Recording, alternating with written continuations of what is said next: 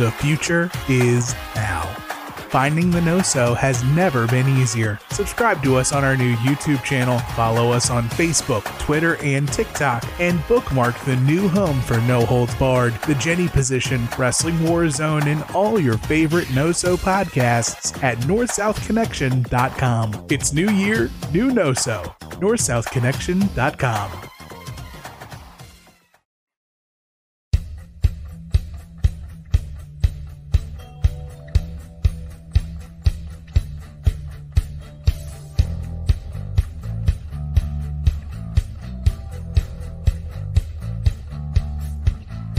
Once upon a time, two men decided if they were making the cut. And then they made the cut. And now JT and Aaron are talking everything from wrestling to pop culture and beyond. Because it's No Holds Barred. Will you back down, turn and run? Or stand up with the best? When you're back to the wall, what will your answer be? Will you run for the door?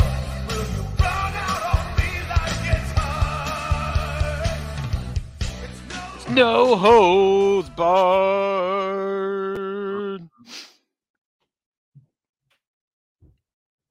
Hi, Chris Bundy.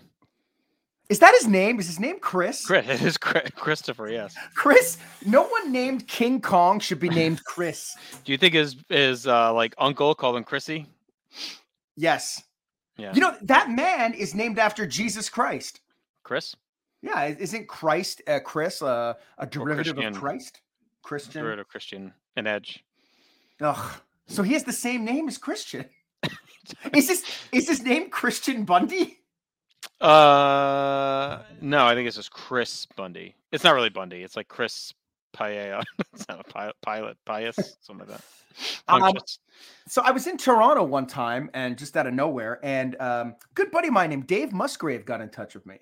Oh, yeah, Dave's the man. I don't know if we're really good buddies. I'd say I've only met him once, and I really liked him. But he told me a story about living near him and how he was just good old Chris.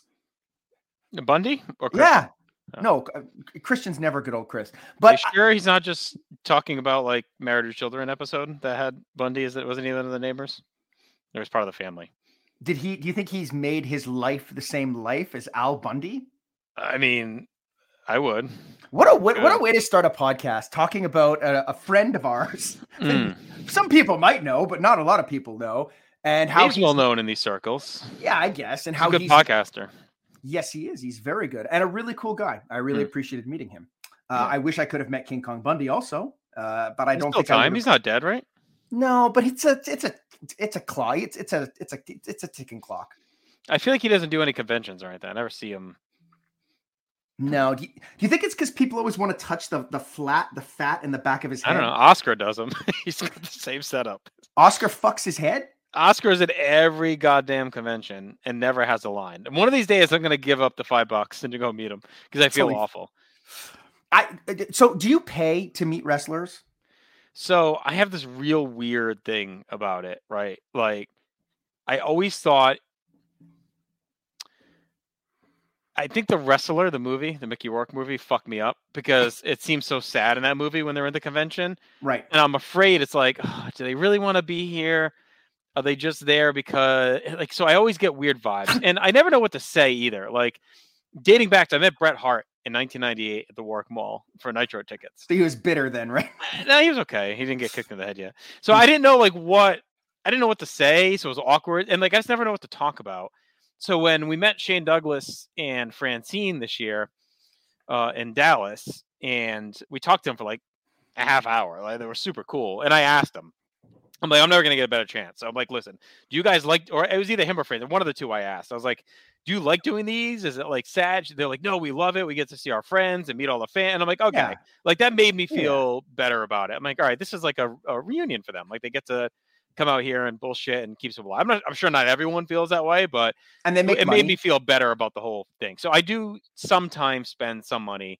I don't go all in, you know, I don't like go just meet everyone, but I've met a few here and there. See, I met Hogan. I went to a book signing.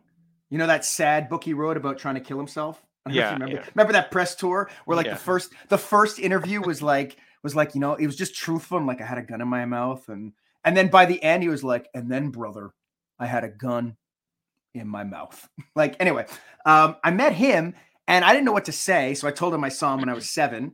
And then he was like, well, you got to watch TNA. And I'm like, ugh, I didn't know what to say. I hate all the guys there. I hate them all. And he was like, well, dude, they're all right. He tried to sell me on like Magnus and Bobby Roode.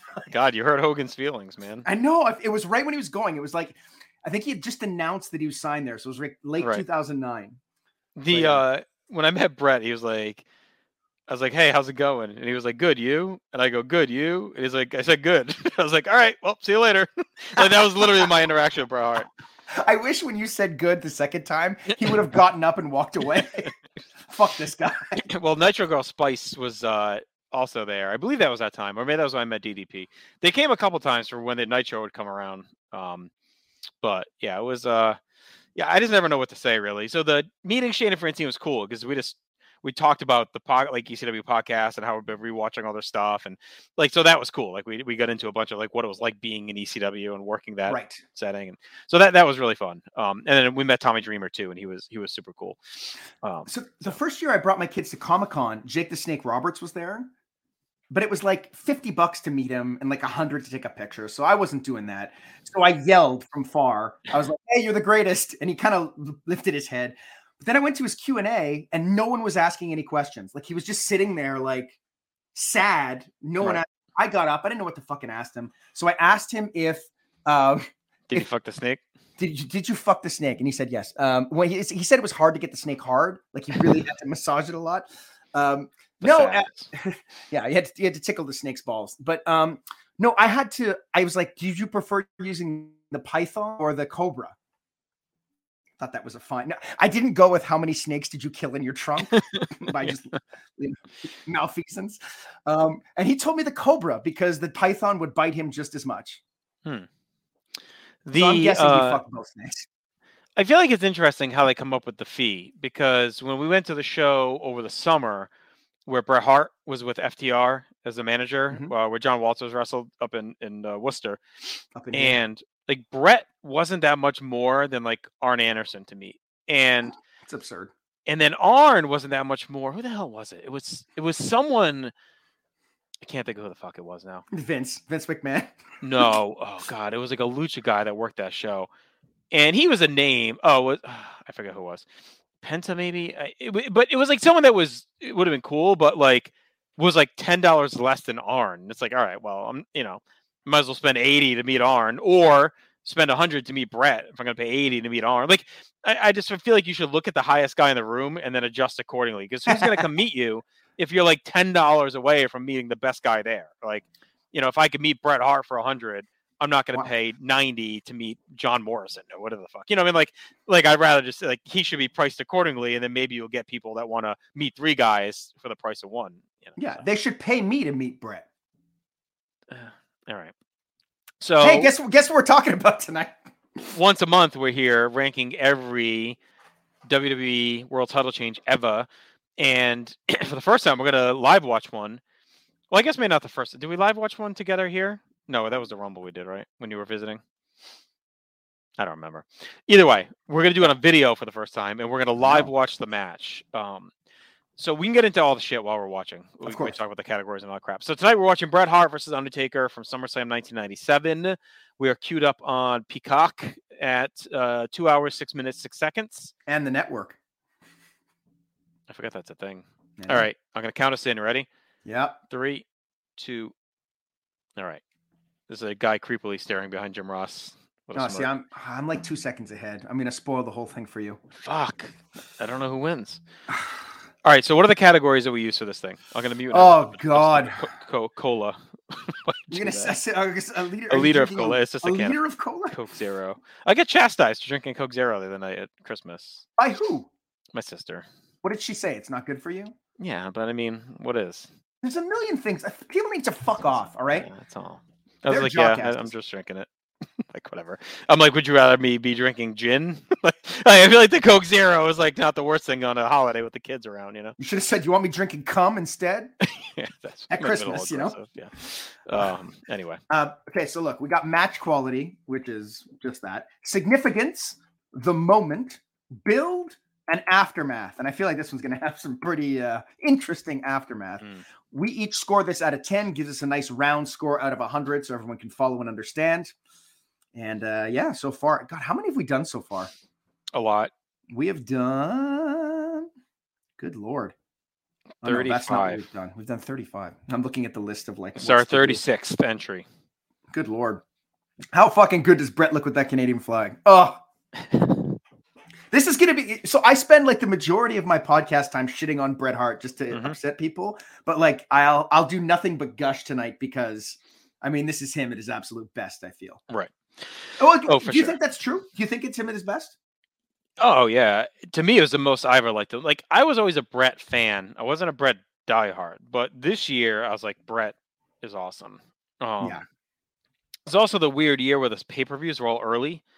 So this, I remember, it was like August 3rd, I think. It's until this past year, it was like the most early SummerSlam ever. And it threw me all off because as a kid, I governed my time not by calendars or dates. It was governed by World Wrestling Federation pay-per-views. Like I knew, okay, 3 weeks until the pay-per-view, 2 weeks. So I kind of knew dates based on that. So I was all thrown off this year where the pay-per-views were early in the month instead of late in the month. Do you still date years by what happened in wrestling?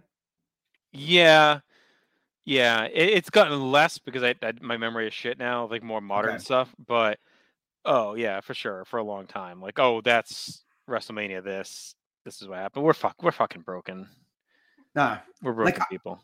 I will say, like if someone's like, terrible. Oh, I did this in 1996, I'll be like, oh, that was the year of the Iron Man match. I mean, we're fucked up. I know. Like, it's so stupid. Like, how do we? But I'm guessing all fandoms are kind of like this.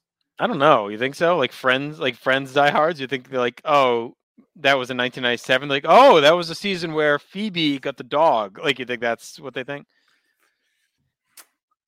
I don't know. I think TV shows have too much going on. Okay. Wrestling doesn't have a lot going on. I mean, well, not really. I mean, literally live, like 5 hours of live content a week. No, that tells you what happens on a week-to-week basis. Like it's like really like I mean, you could look during this period, yes, but if you look back the last 10 years, could you pick out like 5 memorable Raws? Chad's listening in. He says jam band fans are like that. Because I was gonna say his music. To me, I was gonna say I think sports is the only thing that's similar. Like, oh, that was the year Atlanta won this. Not many, but that was the year so and so won this or that. So that was. I feel like that's more. That's more likely to be a thing, I think, than like entertainment. Like maybe movie buffs, I guess. Like, oh yeah, 97. Oh yeah, like 77 Star Wars. I get that. Yeah. Yeah. So are you upset that the crowd didn't show any respect for the Canadian anthem? No, I think it was right in line with what they were attempting to do. Had he already beaten up the Patriot to the U.S. anthem? The Patriot debuted right after Canadian Stampede and beat him the Raw before this. Okay. I don't recall when they beat him down. It had to be probably before. Yeah, it must have been. Yeah. Look at Sean. Look at how good he looks compared to that fuck. No, he looks fine, but he was such an like this is his biggest asshole stretch. Like when he came back and signed that contract and shows up like in July, and he signed the 5-year deal and he's got the house on the hills and all this stuff. Yeah, like wicked douche. But it's funny. He's about to go on what I probably think is his best character run. Oh, easily. Like, and I don't mean that as a slight to everything else he's done. I just think his DX heel run coming up is one of it's super underrated in terms of like character stuff, I feel. There were a lot of rumors at the time. That guy looks like Travis Wakoshin, but I don't think it was. Wakoshin. I always fuck that up. Chad says the most genuine to Sean's personality, which is true probably at the time. He's fucking the ropes as Chad is saying that. So there were a lot of rumors at this time that these guys were refusing to wrestle and that Shawn was going to join the Hart Foundation at this show to avoid them having to fight, because after their real life fight that they were refusing to wrestle, they figured if they teamed, they wouldn't have to cross paths. It was what probably sense would that team make? It was probably some internet bullshit at the time. There was so much crap out there, but I remember definitely, like, I watched this at my buddy Jim's house live, and we thought for sure there's one point in the match where it seemed like, oh, like Shawn's definitely gonna join Bret. Like, we were sold completely on that happening. Did you catch the crotch chop there? Yeah. Was that the first one? No, I think he did it right after when he announces he's going to be the ref and he's got the Canadian flags in his pants and all that. I think he does it to JR. Right. He like jumps up and does it to his face. I think that just disrespects JR. I know, poor guy. No wonder he's so disrespected bitter. Enough. But that's, I think that's the I think that's the first one is early on. Right. He might have even fucking done one before that fight. Like, I feel like there was maybe a Raw early in the year where he's like walking down the aisle doing it or something. You think he did it to Julie backstage and that was the problem? Do you feel that my wife to suck her dick? I feel like it doesn't get talked about enough. Like, you always say, Hogan, Austin, Rock, the biggest things. I think the crotch chop may be the most integrated pop culture wrestling thing ever. Like, suck it and the crotch chop. I feel like that gets overlooked as like the kids now still say it. You know what I mean? Like it's a thing. Like, and was that a thing before them? I don't know. Was that like an established joke that they lifted from somewhere? Did they invent suck it with the penis point? Well, I mean, men have been asking women to suck their dicks for but did they countless do this centuries. And say suck it? I mean, it seems aggressive. I feel like I heard it's not going to suck itself at some point before DX. Possible. Yeah, but not probably. I'll give them credit. I'm watching through 2022 right now, and Montez Ford is doing the suck it all the time. Is he? Yeah, and it's like it's almost way too much because he does it like, I don't know, every 35 seconds. Does he do it as suck it, or is it like a tick he has? You think he just grew up doing it all the time, watching wrestling, and now he just does it? We're trying to give you your first communion, Montez. Suck it. The priest is actually, like, I would say that. Probably not want to say that to the priest. Yeah. The Undertaker. So it's interesting, this feud, because it's like, so they're on weird paths where they're not really divergent at all. And I think even leading into the show, like, I don't know where you, like, I know we both kind of prepped numbers, but yeah, build wise is interesting. I think we're both high on it, but there's not a lot of cross build with them. Like, Taker's building his own thing and Bret's building his own thing, and they collide because Bret was now the number one contender. But I feel like there's not a ton. I haven't watched that stretch in so long. I'd seen it so many times in the past. But the stuff that they're both doing, like say from WrestleMania until now, is all really good. Right. Except for, like, I guess when he fights Farouk and shit, right? But like, so the storylines are all really good. So you already have that as part of the build because it's the two competitors. But then they add all the US stuff, right? And then the stipulations. And then, I mean, it doesn't really count for this match, but the whole show had all those stipulations. Yeah. And I think we're both going to be high. Plus the Shawn part is like added in there too, because that was such a big piece of this. And, him and Bret, that was known, right? They had the backstage fight. Like, they didn't shy away from that stuff. Yeah. The, all of Undertaker's feud, other than Mankind and maybe Austin at Cold Day in Hell, like, I feel like all of his title matches were not really him in the feud. Because he wasn't the main event of the show at that point. Well, even when he was, though, he was still kind of feuding with Paul Bearer, who was threatening Kane, doing the fireball. Because he fused with Farouk, but, like, again, I don't think they're super. It's more Farouk and Ahmed, and the whole Ahmed thing. It's supposed to be Ahmed and Taker. That gets changed. And then he fights Vader. That was supposed to be Ahmed again. So that's like a throwaway thing, a Kitty and Stampede. So I feel like a lot of his reign is just like theoretical feuding with Paul Bearer, who's like kind of lingering. I think it's because everything, like, I mean, I really think 97 is like, I'll go on. Bret is so good in 97. Right. And so Shawn, but Bret from like WrestleMania until he gets screwed is like next level shit. Right. So no matter what he was doing on the card, that was the main event, even though he wasn't champion. Right. Right. So I think that's why, like, it's like you look back at Taker's reign, and I like a lot of the stuff, but like, it never felt like main event. Right. Yeah. Like, even though it closed the show. And I love that Bret has done the fucking NHL pull Taker's vest over his head. Because these guys always start slow, and this one starts fast, which is awesome. I am definitely ahead of you. That just You're happened for me. Oh, I mean, sorry. you're ahead of me. He just did the punches on the jacket pull. All right, pause for 3 seconds. He's going to throw him in the corner. There he goes. First punch, second punch, Yeah. third punch, fourth punch, fifth punch. I love six. So I want to stop, but I got to always- finish the game. Okay, 6 punches. One of the things that I think is really great about this match, and I guess we'll see it as we go further, is how well the three of these guys move in the ring together. Like, there's moments of like perfect timing between Undertaker, Bret, and Shawn. And you don't really get that with other referees. And I know Shawn takes a lot of heat for being a guest ref later in his career. Right. But I think this one, I guess it's because it's woven into the story so well, but I think he's really the best person to be in this spot at this point. Yeah, I agree. The We should mention before we go on that for those who don't know, the stipulations at the time were if Bret doesn't win, he can never wrestle in the United States again. Right. And if Shawn doesn't call the match fairly, he can never wrestle in the States again. Right.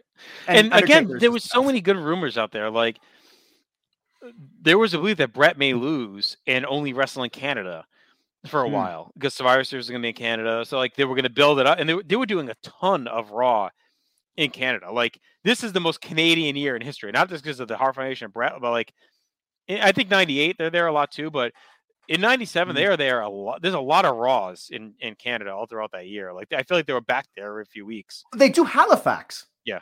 Like, nothing happens in Halifax. Yeah. Except my mother abandoning me. And there's like 2 pay-per-views in 98 as well. Yeah. Well, and they use Hamilton. They go to Hamilton. Yeah, Breakdown and Rock Bottom, I think, are both in Canada. So it's like Rock Bottom is Vancouver, right? Yeah. So it's just like it's just a very heavy stretch of that. So again, like I think it could have been believable where they were like, oh, he's just going to do studio stuff, and when they're in Canada, he'll wrestle and like to do it up as a gimmick, and then eventually would win his way back in. But there was also the whole lingering feel of Kane over this. Because this could have been it. Like they had been teasing Kane since like May. And so this would have been a good like, place. Yeah, this seemed like as good a place as any, right? Like a major pay-per-view, we're going to debut him. I'm glad they didn't in retrospect because I think it definitely would have hung over the the match too much if they did that. Well, and what they end up doing because it would have been the ending, right? Right. Like it would have been the ending. So I think what they end up doing for the end is so spectacular and so near perfect that it would have ruined it. Yeah. Yeah, I think this was the way to go. I think if you do Kane, I think saving it for Bad Blood was the way. But I will say Bad Blood may have also been the last possible chance. Like at some point you're waiting too long. You know, it's like when are you going to pull the trigger? We've been hearing about this freaking guy since May. Is he ever going to show up? So I think if they waited any longer, it might have been like too long. So I think that was like the right time. Well, and especially since you needed Michaels to win that match to go to the title match, right? At Bad Blood. And like, as much as I feel Bret is a more credible challenger to Undertaker than Michaels at this point, which I know seems strange, but like, I feel like Bret character-wise could actually beat him, whereas Undertaker will obliterate Shawn Michaels, and that's what the matches go that way. Yeah, and the only way he could have survived that is by Kane showing up and killing him. Right. Yeah, I mean, I wonder if they would have done SummerSlam if they. I don't know if they fully had the Kane idea ready yet at SummerSlam either. Like they may not have known it was definitely Glenn Jacobs and it was definitely going to look like they might have still been working through some of that. Vince is like, "What am I going to say? What am I going to say when he comes out?" It's got to be Kane. That might be Kane. No, that's not. That's not. Could be Kane. This could be Kane. This could be him. I mean, the lights are red. Paul Bear's with him. He's a hulking beast of a man. So I thought this match would be pretty good to start. Like, it's a fast pace, and Shawn's doing a good job, like playing it straight. I would say, like historically, I think Shawn's the best guest referee ever in wrestling history. You think he's better than Foley? Oh yeah, I think he is. Because he can move. Poor Foley is like hobbling around half the time. I think there's one. There's one that's better. Bronco I think it's Vince McMahon at Over the Edge. Yeah, I don't mean individual performances. I mean, like, I think Shawn was the best guy who was a guest referee. Like, he does a bunch, and I always find him to be good. Like, he never stands out like he's not a ref. I guess what I'm trying to say. Like he moves like a ref. He's into the match like a ref. You know what I mean? Like he knows actually he looks like he actually knows what he's doing. You know? Yeah. Well, because he does, right? Like, right. But not all do. I mean, no. Starkid 83. Oh, it destroys the match. That fucker destroys the match. I think it's the worst refereeing job ever. Yeah, I would agree. It's funny. As a kid, I hated Mark Curtis. Oh. Hated him. And then he died, and I felt awful. Those counts? I think at one point I even said as a kid, I hope he just dies so he's not on TV anymore, probably. Did he die because of you? No. I mean, I was an asshole. I was like 16, so whatever. But we were all assholes at 16. I felt bad when he died. I'm like, oh, maybe I should have been nicer to him. I just hated his faces and his jumping in the air. I know. Is he the one that would like do this, react as though he was getting punched every time there was a punch? Yeah. And he's like beloved. He's like, people loved him. He's like the best referee ever. Like wrestlers loved him. I know that. Right. I've grown to like him more now. Like watching Wrestle Warzone, obviously he's on a bunch. So like he doesn't bother me as much as he did at the time as a kid. But so what I like about this match so far is that Bret's doing a lot of leg work. Yeah. But it's all done with urgency. Right. Like it's not the usual slow. Like if you compare this to Royal Rumble 96, like it's like two completely different performers. Yeah. But like there's an urgency to his work. There's a snap to his work, like that isn't always there. And Taker, to his credit, is also moving quickly to try to get out of stuff, which I really appreciate. I think both had just evolved as workers. Like Bret was already a great worker. He was just so checked out in that stretch. And it's true. It's not one of those, check and vouch. We watched it all. It's not one of those like, it's a legend that grew over time. Oh, Bret was checked out. And then you watch it. And he's like, no, he wasn't. No, he was. Like there's not really a lot of great stuff from him between, I would say, In Your House 5 and the Iron Man. Like even some matches with guys he'd have on Raw, like we're like, that match stunk. The Diesel cage match stunk. Iron Man I like, but probably not as great as it could have been. It disappointed, right? No matter what.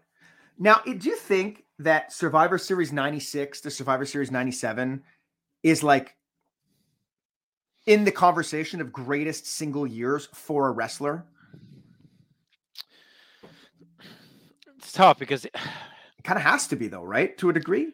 Yeah, it'll be interesting as we watch more on Warzone because in my mind, he misses a big chunk of time. I don't remember how active he was during that time, but I think he's on TV a lot, so it probably doesn't matter. But he doesn't wrestle between Revenge of the Taker, that night after Revenge of the Taker, when they have the street fight. Yeah. And I don't think he wrestles again until Canadian Stampede. So, I mean, that's like 3 months of his hottest year that he's just like a mouthpiece. But he is on TV a lot. Like, he's in the wheelchair with the crutches. Like, he does a lot of shit. They have the great moment where Owen wins the IC title and Bulldog celebrates with him in the wheelchair on the ramp, circles him around. But that was like, he did some fun stuff during that time. His work wasn't able to work in the ring. So it depends how you, but Austin has an awesome year too. And he misses a bunch because of his neck. So. Yeah. I love, so Paul Bearer's come out and I love that Undertaker is furious that he's there. Right. But I also love that Michaels has now kind of realized he has to keep him in check also. Yeah.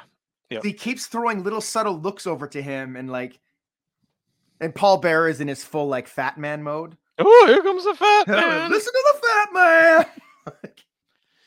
Yeah, this is definitely the Kane tease. I think once he comes out here though, it was obviously not getting Kane because he's not going to come out at this point in the match. It's too early.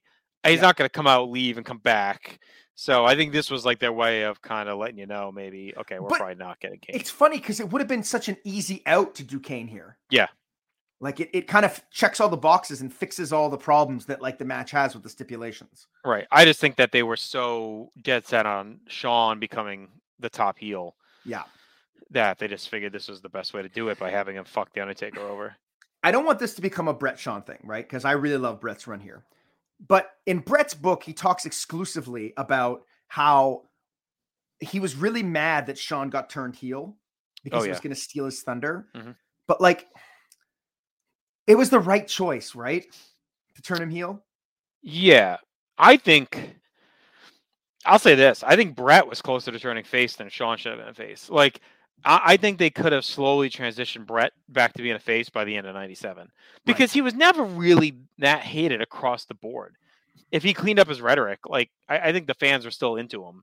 So I actually think if he stays, I think he should, I would have had him, if it's me, even though Shawn's super hot, I think you could have Bret be the one that lays down to Austin at 14. Yes. And then I think you turn Bret.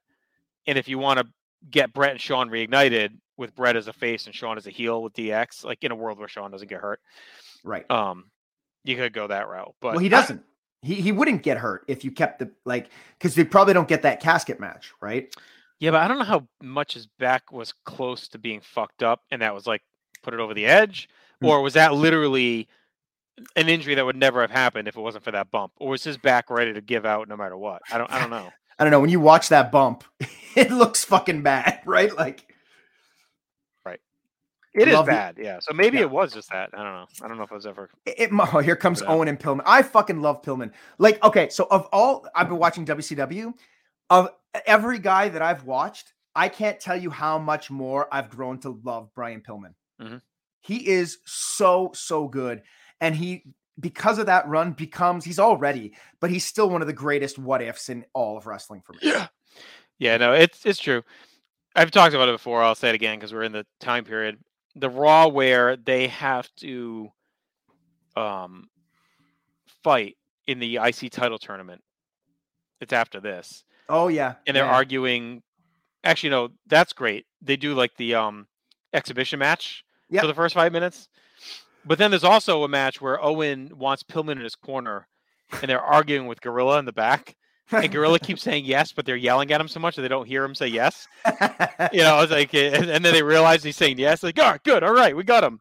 But it's just the two of them is yelling at Gorilla backstage. Is so awesome. Pillman's great during this run. Like it's Vladimir.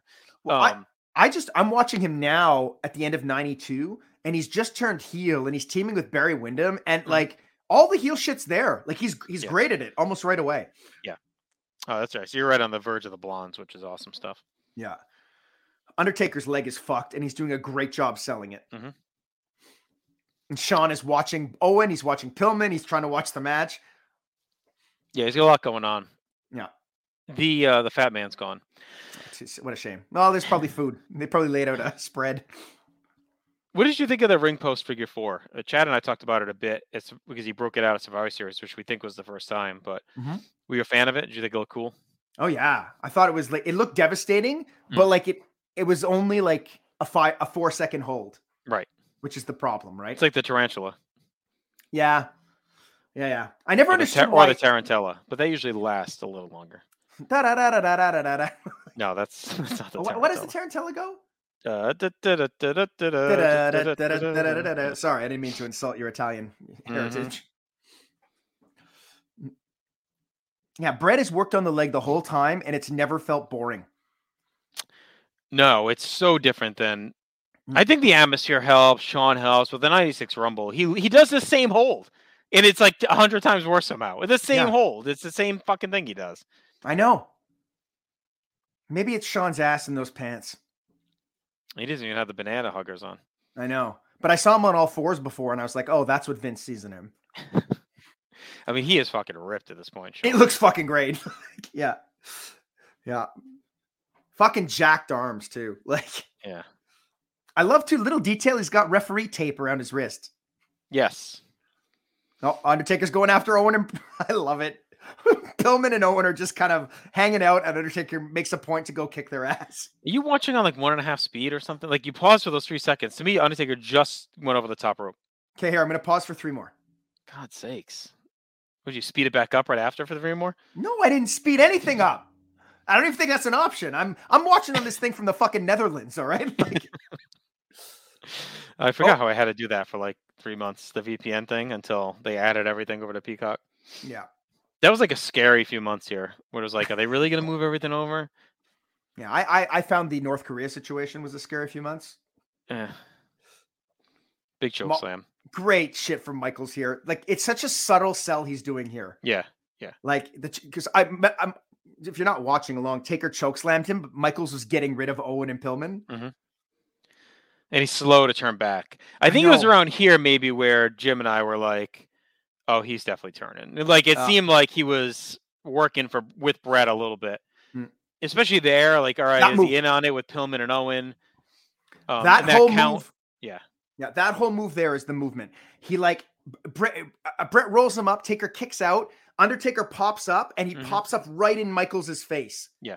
And Michaels has to back off. Sorry, I didn't mean to cut you off. It's it's all that. It's all that close. He was counting with purpose on that roll up too. Yeah. So it's kind of like, oh, he's trying to fuck him. He's trying to count a little fast because it was almost a fast count on that roll up.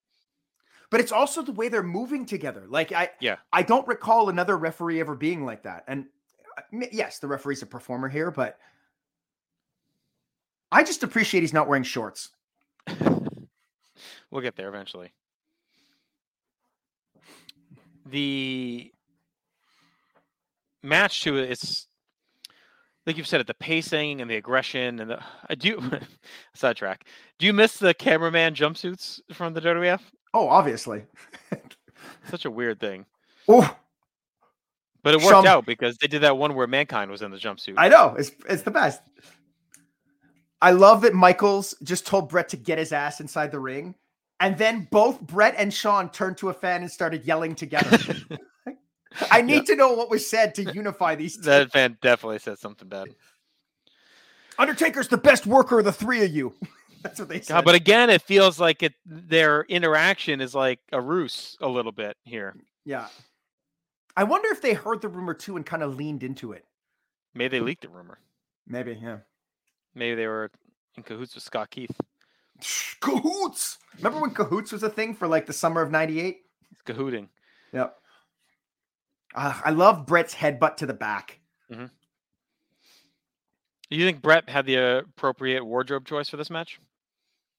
The appropriate what? Wardrobe. His tights. Oh, yeah. I love it. You like this better than the all pink, maybe a little bit more black. I think my favorite Bret look is all more black in the palette. Rumble 94. We talked about it when we did it. Like, I think that's like my favorite Bret. Oh, yeah. It's got the little, like, it looks like lightning bolts on the, the like, black kind of in the black. Like the flex. Yeah, that's good. I don't like when Bret has two colors. Like the top black. The Hart Foundation, there was a lot in the Hart Foundation era. He used to do that. That I don't mind. It was when he became a singles guy. I want either the all pink or the all black. The WrestleMania 9 all pink is like my other favorite. That's great. My most hated though is when they add the orange to the palette. Survivor Series 96. I mean, what's he thinking on that? I don't think he keeps that. I feel like that's like a one and done. I know. We'll have to see as we move forward. But why would it be there? Why would he add orange, a color he's never been associated with, to this? What I'm super curious to see, like watching through Warzone, I keep mentioning it, but we're just in the time frame, is how much of a whiny bitch he really becomes. Because I feel like he's already there like pretty quick after his comeback. Like, so when does that tilt him to being a heel, and when is it like let super it go? Annoying? Yeah. Well, at our last episode, we talked about him keep coming out in the Sid match. And Sean, Sean was like, Christ, Jesus Christ. Do you think orange was Luther Root's favorite color? And that's Luther Root, it may have been. You know, as an actor, everybody has a secret, and Luther Root's is that he likes orange, and not just oranges, the color. Oh, great spot where Taker like bear hugs him and like backs up into the corner and smashes his face. I'll see that in about 3 seconds since you fast. Come on! He's doing it right now. He just did it. I'm pausing again. Hold on. I don't understand what's happening. Maybe it's the time difference in Canada. There's no time difference. Need 4 seconds ahead. I always thought Atlanta was only 5 minutes behind the Eastern time zone because they were so close to the Central time zone. Because TBS started at 6:05, 5:05. I thought they were like 5 minutes behind in the time zone. This is the stupid shit we lived with as kids. We didn't have like facts readily available for us. Yeah, right. But you know, the thing is that in theory, if you wanted, you could divide all those time zones up into 60. Right. Yeah. And like, oh yeah, because if you are near the edge, like when I fuck you, Chad. When I was and Jenny, when I was at travel for work to Covington, Kentucky, which is like in Cincinnati, they are east, but they're like as far east as you can go. They're like on the line. Yeah. And you'd wake up at like 8:30 or go to work at like 8 in the morning and it was still like pitch black. Weird. because they were super close. See, I was in Edmonton in May, and like it was like 10:10 at night, and there was still sun. Yeah, because it's right on the edge of that mountain time zone. Right. So yeah, I think it's a thing.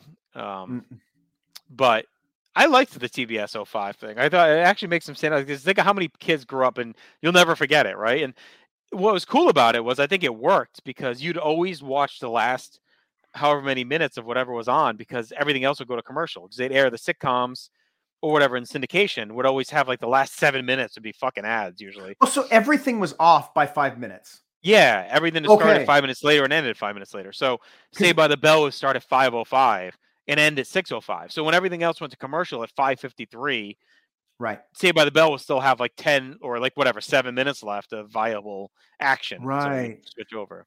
Yeah, because my question was going to be what's on for those 5 minutes, but that makes sense. Right. Yes, Mr. Nanny. Jenny says, quoting Mr. Riddle. The God. Yeah. That was that spot where Bret tries to run past a choke slam. Yes, so that was awesome. Good. Yeah. Like I feel like no one's ever reached out that far to catch someone on a choke slam. Well, he was like way out here. But he gets him early, but Bret keeps running and he pulls him back, which is great. It's like a yo-yo. Yeah, but that's then how yo-yos work. Bret like breaks his knee. No, they go up and down. All my kids got yo-yos for Christmas, and none of them can. It's a pathetic showcase. And I grew up on the Smothers Brothers with a Yo-Yo Man in the TV show. No, not the violinist. No, it's not. No, Smothers Brothers are not from 1923, Jenny. Okay, that's just a subtle plug for Paramount Plus. It is 1923. Are those shows worth? Chad would know. Chad, I know he watches that shit. Yellowstone and those. Have you watched those? Are they any good? Oh my god, my wife Nikki is so into Yellowstone. I think does she do all the spinoffs? There's like 3 spinoffs now, right? She's watching the spinoffs now, and she's telling me how good Tim McGraw is as an actor. Yeah, he's like, oh, he's so good. And... Yellowverse. Is that what it's called? The Yellowverse? Yeah. Because you go Yellowstone, you go like what, 1873 or where the fuck it is? 1883 and 1920 something. 1923. 1923. There, Chad's on board. Yeah, but apparently it's like all the same family. Anyway, I'm going to end up watching it because she's on my case and it does look good. I still haven't finished Ozark, by the way. Like my wife refuses because it's too traumatic to watch. So like she needs to be in the right mindset. And I feel bad but I feel like at this point I should just finish it. Yeah. Without, because we have like 3 left. And like I somehow have not been spoiled. I guess there's not a lot of talk about it. So. Yeah, just lie and say you haven't seen it. I just gotta watch it, and I'm also behind on. Last one I'm gonna say. We'll get back to the match. Is have you watched Tulsa King? No, but I got Paramount Plus for a month because of the Yellowstone. You should watch it. It's so good. I only watched the first 2, and I loved it, and I'm just behind. I haven't had time, so I gotta catch up. I'm watching Luther. You ever watch Luther? Luther Root and the Rudy Toot Toot in the Wild West. No, John Luther, and it's Idris Elba. I've heard it's good. Yeah, it's so good. Anyway, back to the match. Taker just chokeslammed Bret from the outside of the ring to the ring. Yes, which was awesome. A lot of choke slams in this match, but they all hit. Yeah. Sean's count, very consistent. Yes. He has been. He's been great. He's awesome in this match. Yeah. Match, but he's not overshadowing the match. No, he's not overshadowing at all. He's like a seamless piece. Yeah. It's like Michael Scott explaining basketball as jazz this match. There's been how many kicks to the knee do you think there's been in this match? A lot.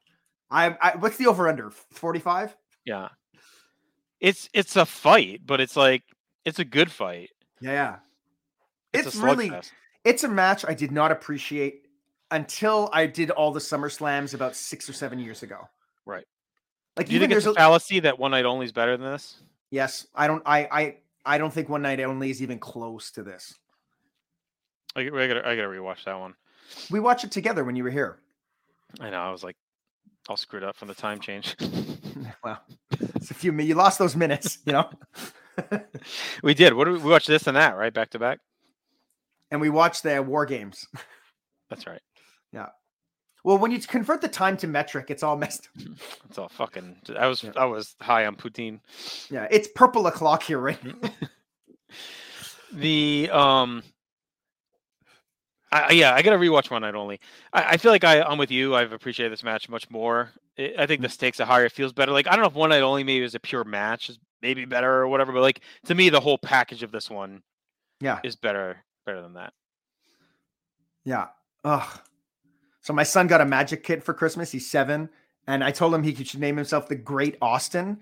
And he was like, he looked at me like I was the stupidest person on earth and said, no, it's Harry Poutine. That's way better. Like I'm the idiot. You should have suggested the Great Malenko. Mm. You could have played the ICP song. Great. I love the sharpshooter looks great on the Undertaker. It does. He's got the long enough legs where it's believable. And Bret was so good at locking it in. If Rock does it to him, forget it. Undertaker's he's laying on the mat. Yeah. I love how he powers Bret out. Is he the first person to ever really break it? They say it here that no one has ever broken it before. I mean, I don't know. Well, Austin kind of does, but not completely. Right. He kind of pushes Bret off and he releases. No one ever really like broke it like that, maybe.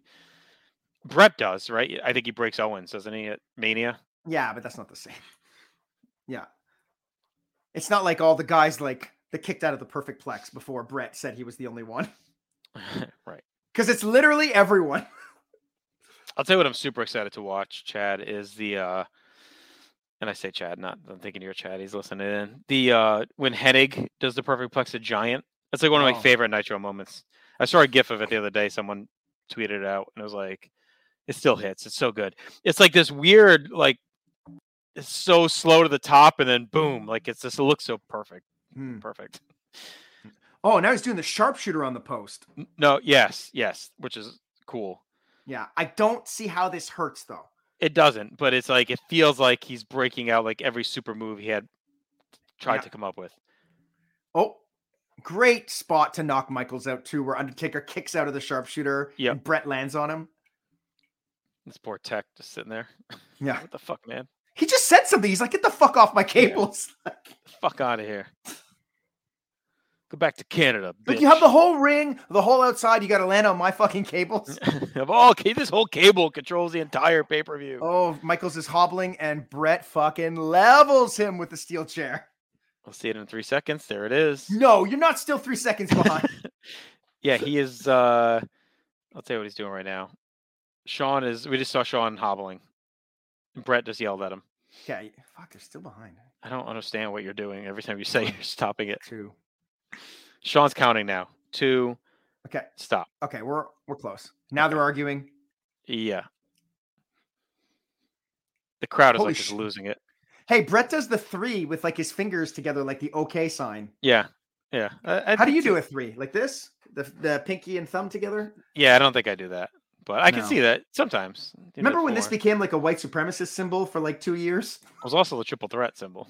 I know. I just thought it always meant okay. We're good. We're going to the end here with Michaels with a chair in his hand. I feel like East Rutherford is underrated as a great SummerSlam city. 89 and this show. And 2007. Here comes the finish. Oh, big spit in the face. John Cena symbol too. Oh, it's so perfect. And Michaels plays this so perfect. Yeah. He's got the spit all over him. So nasty. And then the count. The 1, it's 2, so good. 3. And even then, to that point, we still thought, okay, this was a setup. They're working together. Like we left this show thinking they were going to join teams. Yeah. And he's looking at Bret in the eyes as he's counting. And then he storms That's why we thought. I think we even recreated it. I remember getting on the ground, counting, being like, look how he's looking. Like he's got to be working together. Crowd's pissed. They're throwing shit in the ring. Bret's celebrating. It's a great moment. This is so perfect. And think of Bret had to excellently execute that spit, because if that isn't such a big glob and hit Sean so perfectly, it doesn't resonate as much. Like even that had to be as on point as anything else on the match. He's got to perfectly execute the spit. He's got to perfectly execute the duck. Yep. They're littering the ring with garbage. That spit may be the most important spot of the match. I mean, like he really had to nail it. Like that was. Yeah, it was perfect. He just middle fingered all the fans too, which was great because he does it with his thumb out like Vince. Oh, this Faith No More guy. All the luminaries are out in the crowd. Taker doing the eye roll was cool still. All right, so I mean, look, this holds up. It's so fucking good. Wonderfully for me. Match quality. I go 9. I have it at 4.5 out of 5. Holds up. Nothing I saw tonight makes me feel otherwise. No, me neither. I love it. Look, as for the moment, I went into this thinking it was going to be I'm we're at significance, excuse me. I'm at 8. I think this is a big shift, right? We're about to shift to like the two guys who were baby faces for like the last year as top level heels. We're siphoning the Undertaker off, and we're also heading to the most infamous match of all time. Yeah, look, when we talk significance in this column, we always say, well, if it didn't happen, if this doesn't happen, I mean, things are dramatically different. Like Bret doesn't pay off the Canadian versus American angle. Shawn doesn't get the impetus for his heel turn. We probably maybe don't march to Montreal the same way. Yeah. Does Taker end up losing to Kane for the title? Like there's so many what ifs.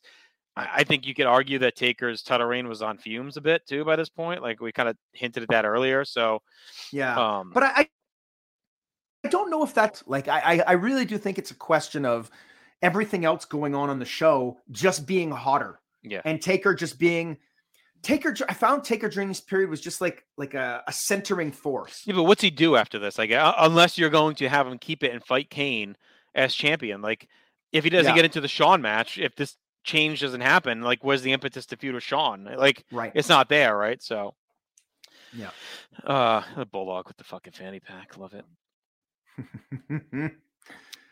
Wiped off the dog food in my mouth. All right, the moment I went 8 here, I'm gonna bump it to 9. No, I'll leave it at 8. No, you're leaving it at 8 because you saw what I did. No, I'll leave it at 8 because we've done a lot of the work. I was at 9, but as I'm watching it, it's a 10. Yeah. It's perfect. Like it really is perfect. And again. All right, I'm bumping it to a 10. Sorry, Tim. You gotta fix it. I'm just watching it again. I don't know what did I just do? I fucked up something. Yeah, it's I don't know how it's not. What could they have done better? Yeah, nothing. It's perfectly executed. It's a great payoff. It's memorable. The crowd loses it. Bulldog shadow boxing. Like, I mean, what else is there? Yeah. Where's Neidhart? Because remember the whole. No, they fuck around the stipulation. Remember, because it was like I don't think he's even at the show. He had said if anyone loses, any of them lose, he would shave his goatee. And Owen lost. Bulldog lost. I think Pillman lost, right? So he just doesn't show up to the show? He's gone for like 2 months. I don't think he comes back to like November. Excellent little touch at the end where Pillman runs up and kisses the belt on Bret's shoulders. Like, what a great little touch. What a character moment that is. Wicked shape there, too. All right, so 10-10 there. Bill, the only thing, I went 8. With the I was just going to say one last thing on the moment. I just don't know what they could have done better. Yeah, no, nothing. I mean, nothing. It's perfect moment. I went 8 on the build. Like we talked about, the only thing that lags is that they don't interact a ton, but the build on each, we talked about this a lot to start. The build on each track is so good. And it was so much excitement and hype. The whole show, the heart and soul theme, like all that. Really good. Yeah, me too. I'm at an 8. And in terms of aftermath, I mean, it's funny because we tend to judge this on what does the champion do after. And I think Bret's run after his champion, I think he's great on Raw, but not great on pay-per-view.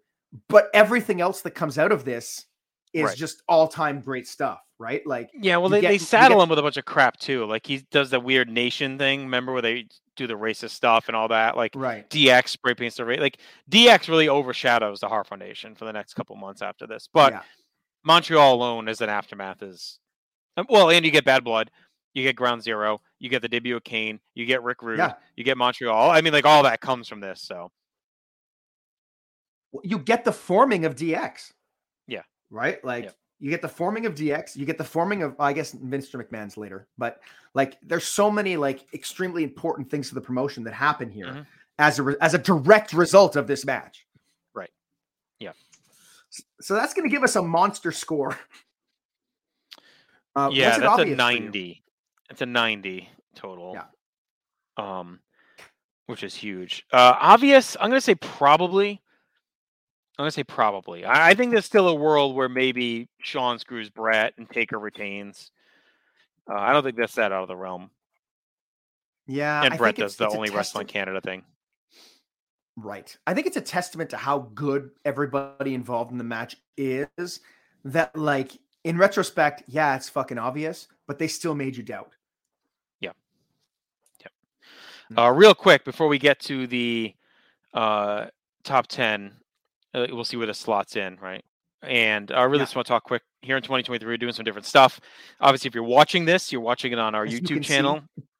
So we're doing a lot of our podcasts now, video and audio. So you still get all the audio if you're just a Podbean or iTunes or Apple Music, whatever subscriber, whatever podcast you use. We also now have launched our website, northsouthconnection.com. There's really not a lot different there, but you can use it as a hub to see what the latest shows are. If you want to visit or listen there, we're going to have a couple written things here and there. Like I'm planning, if I haven't done it by the time this airs, to post my GWE final list, stuff like that. So we'll have a little bit of written stuff. Trying to be as active as possible on social media.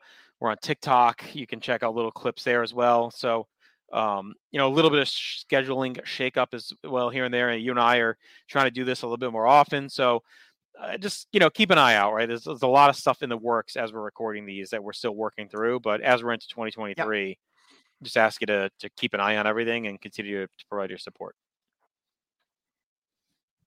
Yeah, and thank you. We've been at No Holds Barred for, I guess, about 5-6 years now. And like the continued support throughout has been wonderful. And it makes doing all these worth it. So really, guys, from me to you, for JT and I, like really thank you so much.